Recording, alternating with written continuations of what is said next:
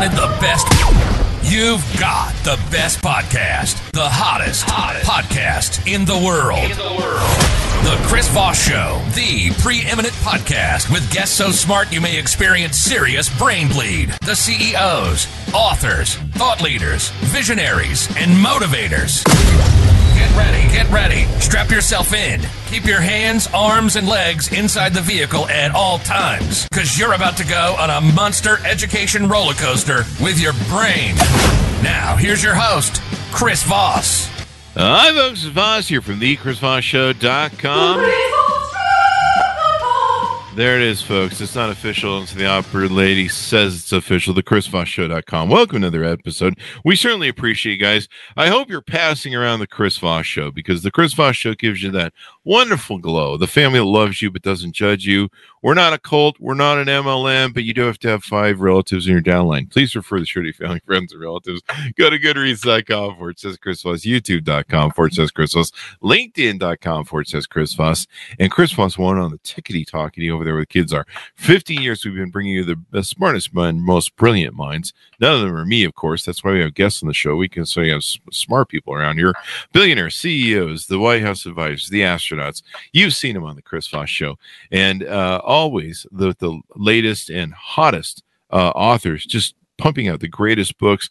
They're going to improve your life and your mind. Because remember, stories are the owner's manual of life, as Chris Voss used to like to say, as if I can quote myself in the third person and people won't think I'm completely insane.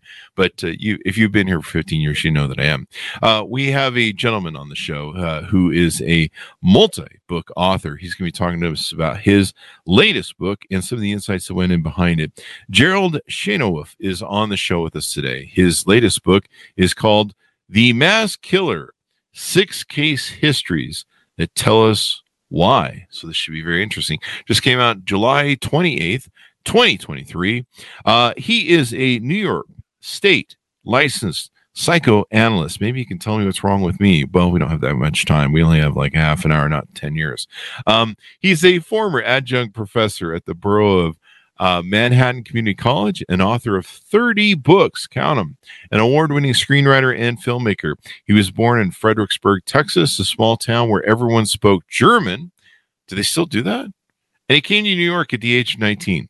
He's worked in New York ever since. His books include 14 works on psychology, psychoanalysis, as well as other nonfiction works, also 9 novels, and a book of poems and drawings. His book, Jennifer and Herselves, was a top paperback seller in its first edition by Dell. I think one of my personalities is named Jennifer.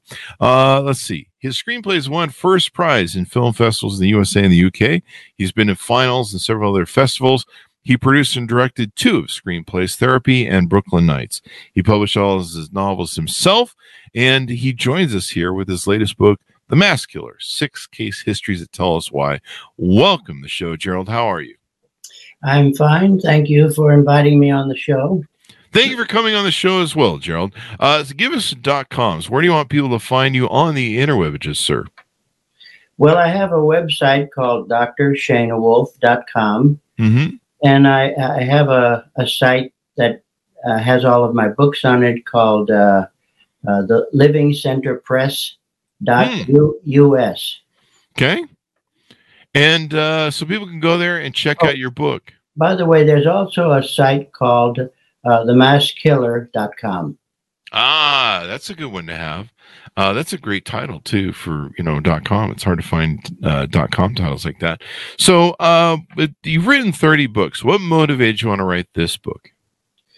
Well, I was just disturbed, like I guess most of us are. I'm deeply disturbed, actually, but not about your book, but yeah.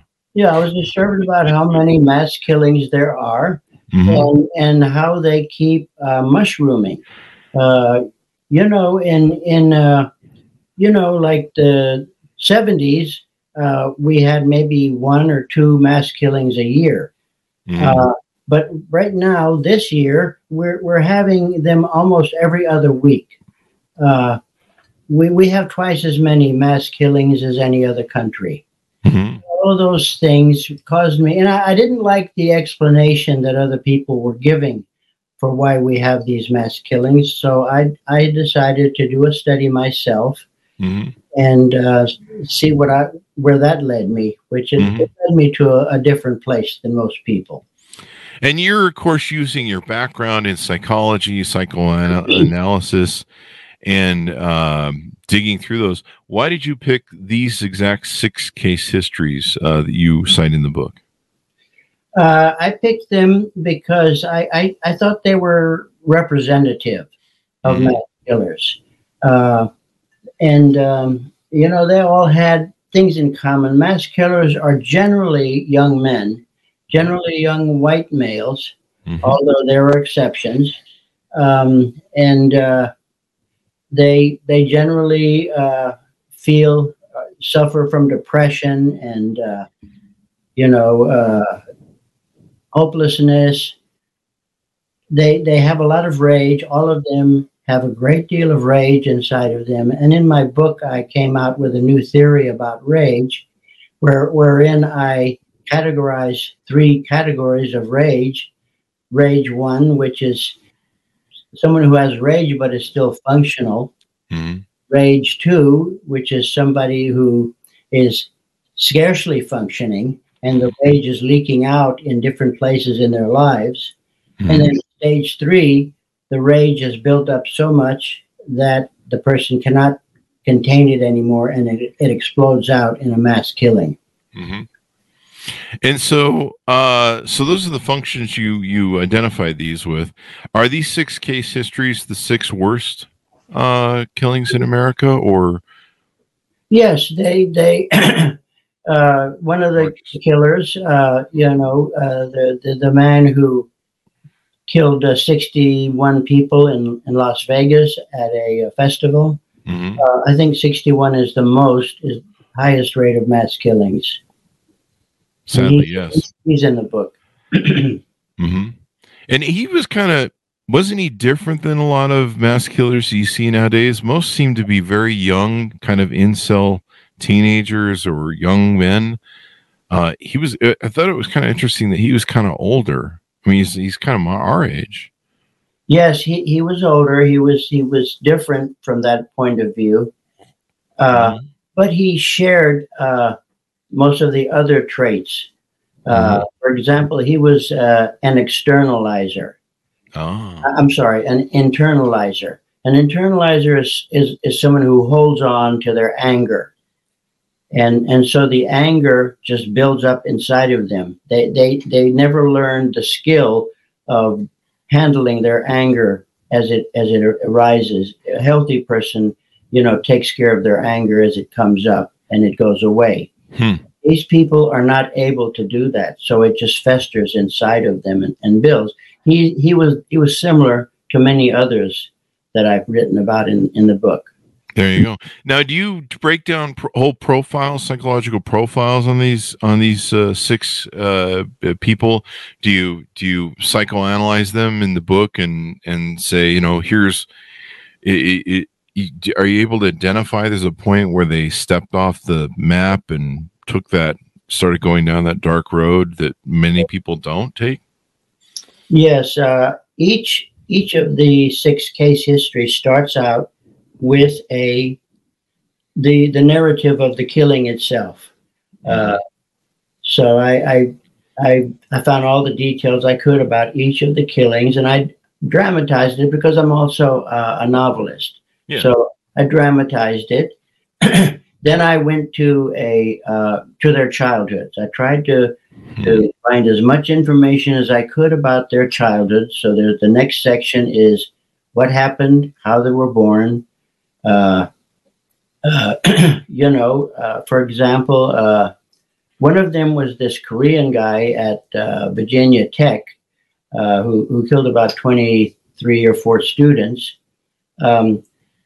His childhood was all of these people had traumas in their early childhood. Yeah. And for him, what happened was his mother, he was born in Korea, and his mother was matched. His mother was forced by her father to marry this man she didn't like. She was an educated woman, and he was a blue collar worker who had nothing in common with her. And so then she had to marry him, and then she right away was forced into having children. First was a girl, and then the second one was the man Chow, who I wrote about. Mm-hmm. And he, when she had him, she had postpartum depression. Postpartum depression is a very, very traumatic thing for a child, because when a woman has postpartum depression, it means she doesn't pick up the baby. She lies in bed all day, depressed. Oh, wow. She doesn't pick up the baby when he cries. If she does pick him up now and then, it's with an angry face. And a baby feels those vibes. It feels the angry face. It feels the anger in the body posture and in the way the mother hugs the baby. The mother doesn't hug the baby with tenderness. Wow. When they're going through this depression. So when this happens, a mother can go into this kind of depression for months or maybe even a year. And research has shown that such babies end up with a lot of developmental arrests. There's one theory that says that autism is caused by this. And this boy did develop a kind of autism, and he could not really relate to anybody. Couldn't relate at all. So that led to his growing up very, very disturbed and unable to negotiate any kind of relationships. He was an isolated person. And which one was this one? This one was like in the, I think around the late 80s or early 90s. Maybe later. I wrote the book about a year ago, so I'm okay. So the name.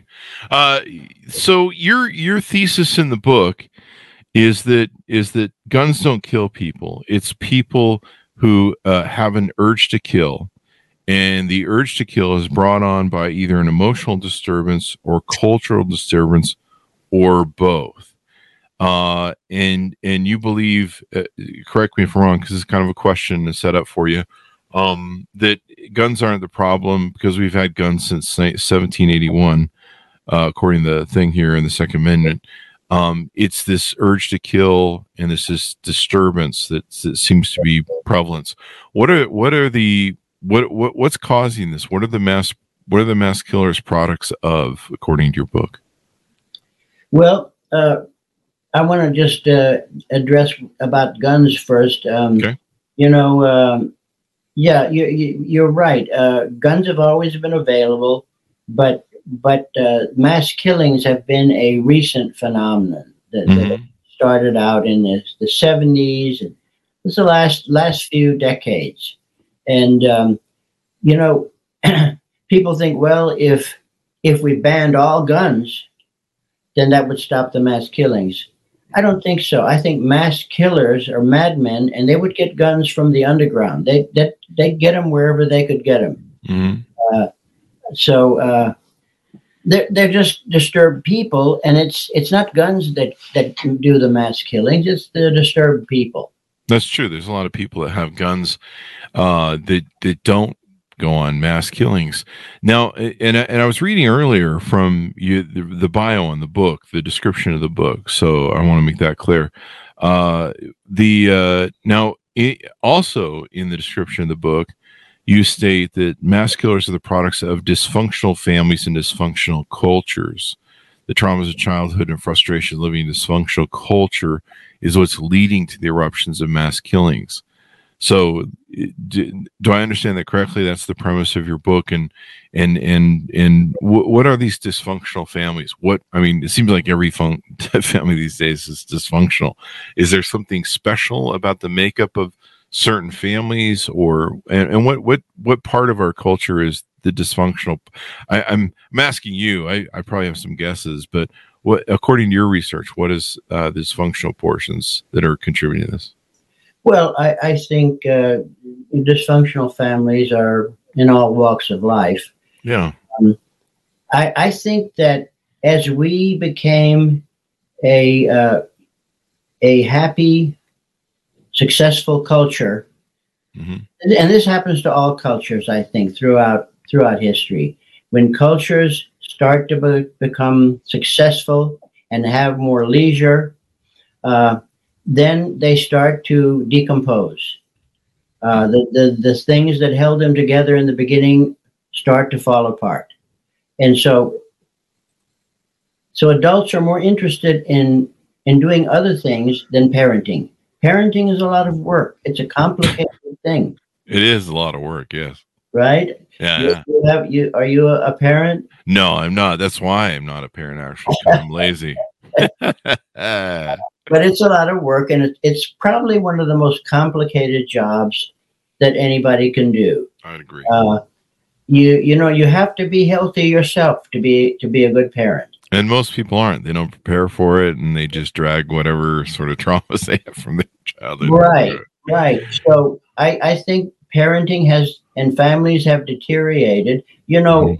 One more than one third of families are one parent families nowadays, Yeah. and that doesn't work. That brings me to an interesting theory that people have about this sort of thing. We've seen, and I don't know if you've studied this, but we've had people like Warren Farrell on the show with his book, The Boy Crisis: Why Boys Are Struggling, and we're still seeing it now, where boys, the rise of this incel generation. We're seeing boys not going to college anymore, not interested in becoming providers and protectors. We're seeing an increase in single women that can't get into relationships. It's projected by Morgan Stanley that childbearing women between the ages of 25 to 44 won't be in relationships or have kids by 2030, and the prospects don't look good for them if they want to try and have a family after that. Um, the Since the 60s, we've seen the increase of divorce rates in single parent homes, particularly single mother homes, since that time. And if you study the rates of uh, people who are in prisons, people who have all sorts of social problems, they come from single parent homes. And a lot of these, according to Warren Farrell, and a lot of the studying you can do on some of these killers, is an absentee of fathers. Uh, do you think that, I don't know if you've read any of this sort of studies, or you find that these hold any weight to the bearing of what caused these killers to be triggered? Yes, I think those are definitely facts. Hmm. As I said, I think it's more than a third of families have one parent, and it's usually the mother, like you said. Hmm. And absentee fathers, it's a big problem because boys who grow up without a father, they don't have someone to model how a man Hmm. should behave.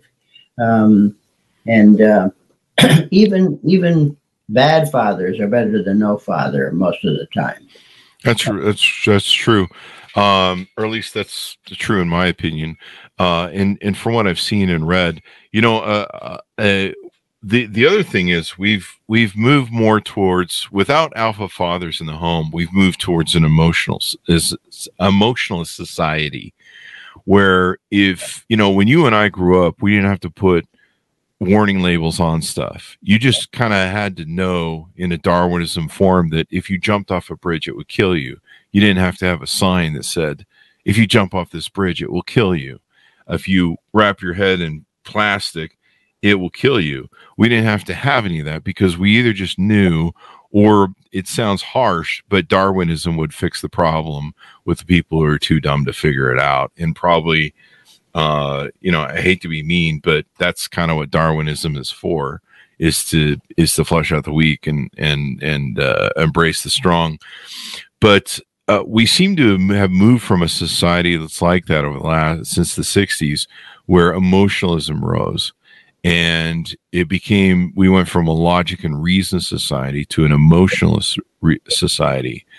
And these boys, instead of being programmed with fathers and alpha fathers in the home who taught them logic and reason and a stoic sort of control of their emotions, that they became more feminized, these young boys, especially if they don't have a father in the home.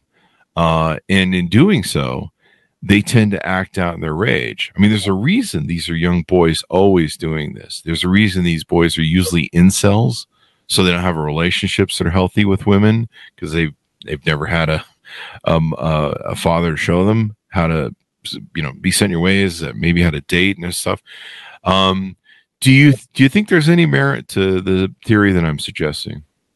Oh yes, I think there's a lot of merit to it. I think that I have to say something controversial. I think, and this was in my book, that the feminist movement has been destructive to the family and to boys. I mean, I think a lot of mothers, feminists talk about toxic masculinity and things like that. And I think that that's a model that many, many women follow. And so there's a new double standard now with regard to girls and boys. Boys are seen as toxic as soon as they're born and treated that way. And told they're toxic by their teachers, which are largely females now. I mean, males have left the business of teaching. We've had psychologists like yourself, child psychologists, who come on and said, yeah, the schools aren't a healthy place for boys anymore. I don't think they're healthy for anybody, not for girls. Because they raise, narcissistic girls, who don't know how to have a regular relationship with a man. And social media probably contributes to that as well. The stats are real. I mean, if you pull the stats, these are according to the U.S. Bureau of the Census and Department of Health. 90% of all homeless and runaway children are from fatherless homes. 85% of all children exhibit behavioral disorders come from fatherless homes. This is the U.S. government disease control, Center for Disease Control. 85% of you sitting in prisons grew up in a fatherless home. They're literally filling our prisons. You wonder why our prisons have exploded? This is it. You wonder why the shootings have exploded? This is likely it. 80% of rapists motivated with displaced anger come from fatherless homes. 75% of all adolescent parents in chemical abuse center come from fatherless homes. 71% of high school dropouts come from fatherless homes. 71% of teenage pregnancies come from children of single parents. 70% of juveniles in state-operated institutions come from fatherless homes, and 63% of youth suicides are from fatherless homes. Those are facts. So I think you're right that these dysfunctional families, fathers not in the homes, fathers being removed in the homes, is a real problem. I was writing about this today that. I hear this from people that go, I can be both parents. I can be the father and the mother. We don't need one of us. I can do both. What do you think about that sort of mentality? Well, that's a rationalization. Yeah. So obviously, you're very informed on all of this. You just quoted all those statistics, which are true. Yeah. So there's the problem with the family, dysfunctional families, but then the young man grows up in a culture that is dysfunctional. Mm-hmm. We have a culture that's divided, but it's like violently divided. Mm-hmm.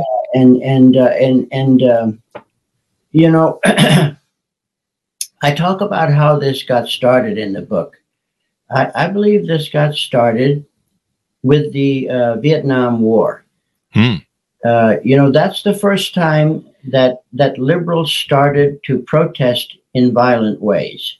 The Vietnam War protesters, students usually, started taking over campus buildings, and the police would come and they'd throw bags of shit at the police, or bags of urine or rocks or whatever, and people got killed.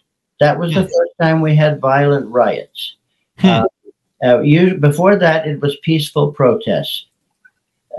After that, the other movements, the Black rights movement, the feminist movement, gay movement, the transgender movement, they all followed suit. They all had violent protests, and they all they didn't try to use constructive language. Martin Luther King used constructive language when he was organizing his peaceful protests, but the constructive communication went out the window. So eventually, as the liberals and militant liberals started to become more violent, then there was a backlash from the conservatives. It takes two to fight, and so yes, both sides have been fighting, and and this divide affects everyone in the country, just as if you have a family where the mother and father are divided and fighting, it affects all the children. Yes, most definitely. I mean, I can sit across from people, and I can see traumas. I can tell you if you grew up with your mother or father, I know what abandonment of father or mother looks like. And I can see a whole life and go, here's where that was affected. Here's where that affected. And I'm sure you can too. I've studied this a lot because, it's been interesting to me to try and understand why these shootings are happening, why they're increasing. I think you're right. We moved from a society that went from something that was logical and reasoning to more of an emotional society, as I said before. Let me offer you this theory too. In the 60s, we saw the rise and the starting of the collapse of the family unit, and we saw the right. And you can go right to the charts and the facts on this. So if you think it's my opinion, and you're out there hearing that and believing that, go pull the charts. Everything starts to go off the rails in the 60s. Family unit breaks apart. The rise of single parent. The divorce rates, it all begins there, and in the people's interest in their, we're all animals. Our internal paradigms are to breed, are to procreate and make families, especially as men. We have a paternal sort of protector sort of thing that we get off on, protector, provider. And when we get success, we go and form families. In fact, we usually marry who's ever in front of us at the point that we're at. When people can't, when people aren't mating, when people aren't getting together, when people aren't seeing a future together, and being able to exercise or chase down their biological function to procreate, I think they get angry and violent whether they realize it or not. Do you think maybe that sort of sentiment that started settling in the 60s is what kind of led to that violence? Yeah. It's kind of a side, what do you call it? It's not a direct thing, but it's a side thing. Like, I think a lot of the incels now, that's the reason they're angry, and you're seeing them shooting stuff up. Well, I think it's love and power are on opposite sides. If you're able to love, if you're able to be attached to other people and experience love, you don't need power. But if you don't have that, the more you don't have love and affiliation in your life, then the more you're going to look for power. And the people who join these groups, like the Black rights group and the feminist group and gay and transgender, they're doing it for power. They're people who are not able to function normally in their lives or have love and affiliation. So, love nurtures, but if you don't have it, then you seek power. Yeah, because you're trying to reestablish the balance of a masculine and feminine, and you're breeding paradigms. We basically have this need to breed and procreate and create families. It's everything. It's why we do everything. For a young man, the reason you get a job, the reason you buy a car, the reason you dress nice, the reason you shape your whole life is so you can provide for a family, so you can attract another woman. And I believe women, they do the same. They spend all of their time trying to figure out how to attract men.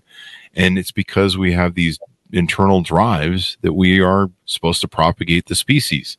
And, you can put all the fancy stuff on top of it, but that's our drive.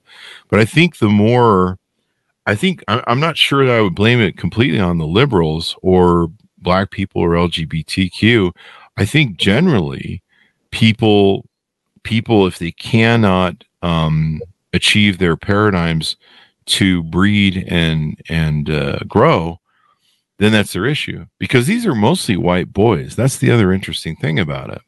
Now, conversely, I'll have people argue with me about, what we've been talking about in stats so far, and they go, yeah, Chris, but every kid who has a single mother doesn't go out and shoot up a school. And so somewhere there's a separation between, kids that grow up with this thing and then kids that really go off the deep end. Where do you think is the lane that they get off on that is the biggest problem in spite of all these factors? I mean, just not everybody who has a dysfunctional family, lives in a dysfunctional culture, shoots up school. No, it's a matter of degrees. It's a matter of how dysfunctional it is. And these killers that I've written about in this book all had extremely dysfunctional families. So it's a matter of that. And then culture, our culture right now, I believe there's more prejudice against white men than they are the scapegoats of society right now. And everybody, every group, gays, feminists, blacks, transgenders, they're all, making white males the scapegoat. And so these men grow up in this atmosphere, and they're not even allowed to defend themselves. If a white male says, well, you're just a white male saying that, so they can't even, say anything. And so that blocks them up even more and stirs their anger even more. Well, as you said, and then they turn to power, and the gun is power in the way they see it. And they fantasize about it. I wonder too, like there's a nature to all these young men that they don't have girlfriends. Am I correct in that assumption? Oh, yes, they have no. So they're incels usually. They're isolated. They don't have any girlfriends. They don't really relate to men, except that they become allies with other mass killers. So weak men go to weak men. And see, this is the other reason I think is because my understanding is most of them don't have strong alpha fathers in the home, and they have father abandonment issues or whatever the case is. The father's been removed from the home, and so they don't have the example of a healthy alpha male, masculine male that teaches good masculinity and healthy masculinity to them. And so they're just lost boys, if you will. I don't know if you think that's. Yes. We have a whole generation of lost boys now, for sure. We do. I mean, when you see, how many the boys falling off, not going to college, not pursuing families, not dating. There's so many social problems to all that. You see that a lot of them can't afford to date or get married or have kids or get a house with, the economy being the way it is. But it's really interesting to me. We have these young men that don't want to go to college now, and women hypergamously date up. They date a guy who's in college or who's been to college. They date a guy who's got a successful career trajectory to raise a family with. And one of the problems that the Morgan Stanley thing cites is that these women aren't going to have someone above them who earns more than them hypergamously they can chase and secure for mating. They're going to be the top earners, and men aren't attracted to someone who earns more than them. So there's a real dynamic problem we have coming down the line in our society if young men aren't going to college. They're not going to college, and women are not that interested in getting married, or many of them aren't dating right now because they can't find and they're told by feminists to make sure that everything's always equal, but what that means is that they control the relationship. Yep.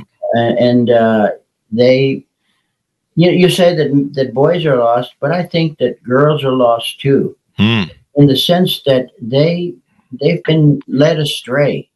They're up there now. They're high functioning, Hmm. but I don't think they're good mothers, and I don't think they really realize what's happened to them, because Yeah. many of them suffer from depression. There's Oh, research. massive. Yeah. I've been single all my life, and at 55, I'm still dating. And one thing that's interesting to me, I've kind of watched the arc of dating culture and mating. And before Sex in the City came out, there was a different sort of attitude of what women looked at me for. They looked at me as a provider and protector. And okay, can this guy have kids and be a family? And then it seems like Sex in the City, when it came out, it promised, hey, go run all over town. And then when you're done being on the town bicycle, Mr. Big will show up, the rich guy who's super good looking, and he'll scoop you up and save you from, I guess, old age or something. And that's when I saw things really change in the mindset of women, and other people have alluded to this as well. Now we have this narcissistic social media stuff that I think is really impacting women, because the addiction of the dopamine hit of attention and validation is huge. And you meet people that they can't get off the train. Like, they can't have an intimate relationship one-on-one where one man's attention and validation is good enough in a marriage. They've got they've got the whole world, including guys from Dubai, who can DM them, and they can put up a sexy post and get hundreds or thousands of DMs and likes. And I think it hurts women. I think it because it's a dopamine hit for them, and so it becomes like an addiction drug. You see women walking around, and they're on their phones 24/7. They almost don't look up anymore. And I see healthy relationships being broken up over social media. Some guy can just come into a DM of some woman who's married and start flirting with her, and she's bored in a 5-year marriage or whatever, and there you go. And then she's divorced, and then these kids are left on the street. But what I see now that's interesting to me is, when I was in my late 20s, almost 30s, I started dating women that were in their 20s that were coming out of divorces, and they had a half-cooked family, and I'm like, okay, all right, this seems, they got married at like 20 or 18 in their 80s. And here they are coming out of their thing. They've got their first family. And what's interesting is they were still young enough where they could easily get a second husband to help finish raising the kids and do the progression, because men look for beauty and femininity when we mate. So what's interesting to me is, now in my 50s, I see women in my 50s that are going through their very first divorce with a half-cooked family. And they're looking for men like me to wife them up, to take care of their family and finish the job. But I'm 55. I'm not looking to start over with a new family. And most men my age aren't. We're not looking. We've already done that. The family shipped, or we've probably shipped 2 families. We're looking to go retire and travel and stuff. And so I'm just in shock at how many of these families I see out in my dating marketplace that are in their 50s, and we're told things that, yeah, go ahead and wait, do your career, and you're just wondering what the end of that cycle is going to look like. Yeah, well, as a therapist, for 47 years I've been doing therapy. Mm-hmm. It seems like, as I've done it over the last few years, the people I've worked with have become more disturbed. The young people today have more disturbances than they used to have, say, when I first started in the 70s. Mm-hmm. It's because the families are just falling apart.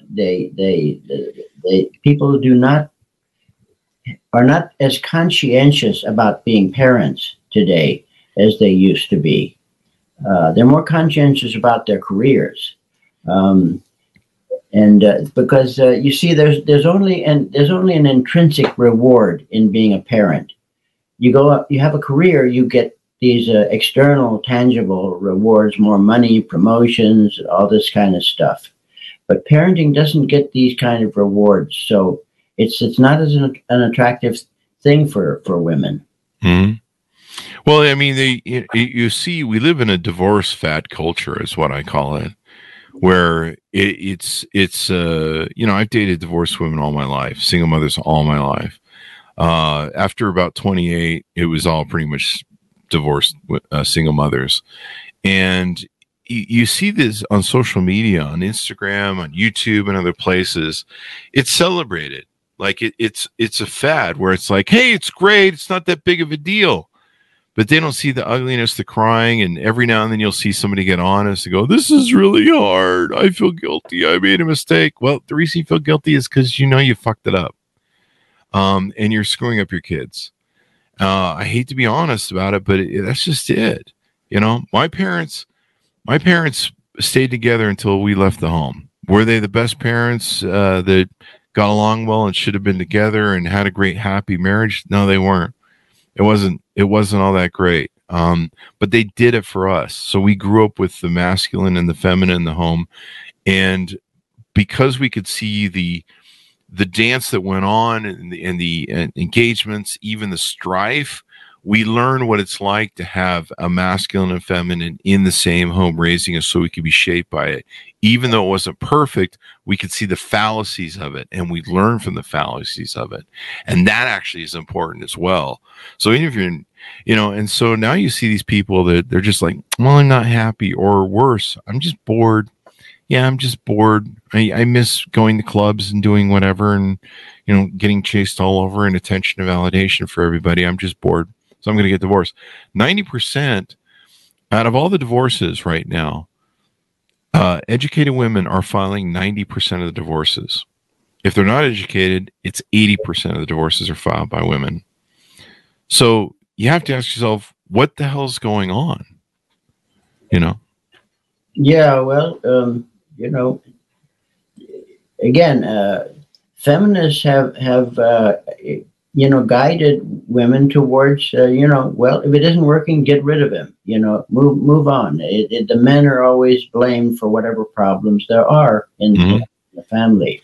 Mm-hmm. Now, in my book, I wrote the last chapter is about how can we turn this around. Mm-hmm.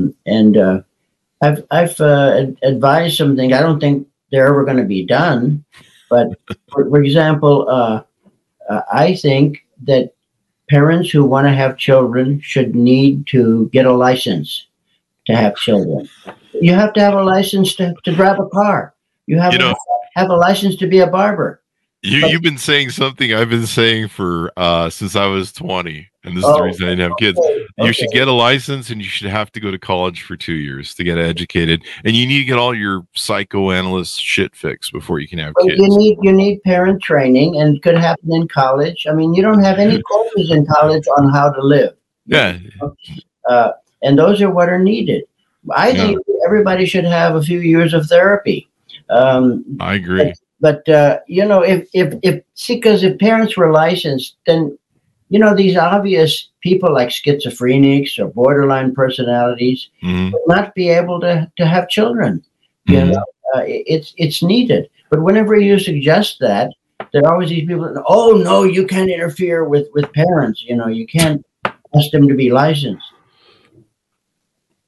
Yeah, it's interesting. I've been saying that for a long time. It's almost like a comedic joke where it's just like, hey, I don't know anything about parenting. You don't either. And we got all these traumas from childhood. Let's just drag them into a marriage and fuck up these kids. And what happens is if you're abused as a child and you don't have any therapy, you're going to abuse your children. It goes again for generational abuse, generational trauma as well. Yeah, I mean it's good that we have books like yours And like I say, when I discuss those with people, they always say to me the same thing. Well, according to what you're saying is, every child who grows up without a father, an alpha father, uh, should become a serial killer, and clearly they don't. So there's something wrong with your thing. It's the same analogy that you argue about guns being the killers of everybody. So, I mean, is there any way that we can identify? Is it just the right? Is it the right mindset of a person, or it's just the highly dysfunctional thing? Is it some of the people, some of these killers do seem to have some real mental health things where they just, I don't know, they were just born off the train or something. Maybe. No, I don't believe they're born with it. I believe it's environmentally caused, and I think that they definitely, there's a lot of mental illness, and they, nearly all of these mass killers, they write things, they post things that say they're going to kill people. They always reveal what they're going to do. But yeah, they warm it up, and everyone just ignores them. People don't take them seriously. Yeah. This last guy in Texas I wrote about, in Uvalde, Texas, there was this mass killing. Mm-hmm. And people were calling him, they had a nickname for him, like the school killer or something. I mean, everybody knew, all his friends saw him that way, and he was constantly talking about it, but nobody did what they needed to do, which was to stop him. That's the funny thing about, it's not really funny, but that's the interesting thing that's ironic, that about these killers is you'll interview him and people will be like, yeah, we always kind of knew he was going to go off the rails. It was just a matter of time. Let me ask you this. In the 80s, up until the 80s, we had a lot of mental health institutions around the country. When I grew up as a kid, if you were a teenager who had some problems, there was a mental health that was run by the county that they would send you to and put you in a room and give you some pills and all that sort of stuff. A lot of that system was disabled and disassembled by the Reagan administration in the 80s. And since then, you've kind of seen almost the same trajectory of rise going through of mental health problems in this country. Do you think that's a contributor where we don't have enough mental health support in this country for these boys when they start showing signs of being problematic, that we can't really get them help, or there seems to be less ability to get them help? Yeah, well, many of these mental health clinics, I kind of am very critical, and I've stated this in the book, of psychiatry. Mm-hmm. Psychiatry thinks that mental disorders are biological. Mm-hmm. And so they cite these theories, like the chemical imbalance theory.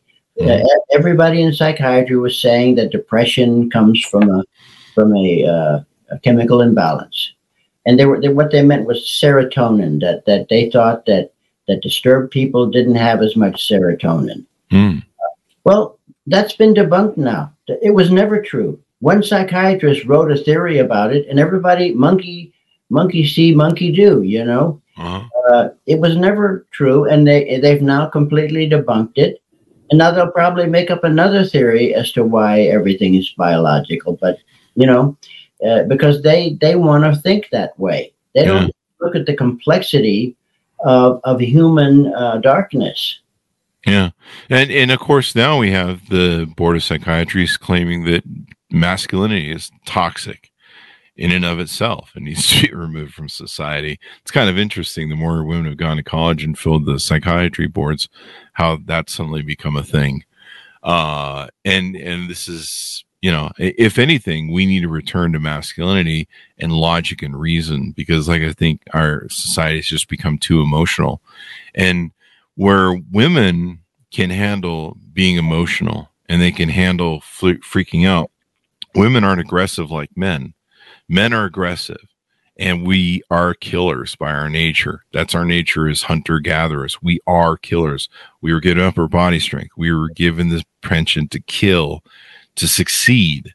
Women were not. They're very passive in what they do, and they're designed to be different than us.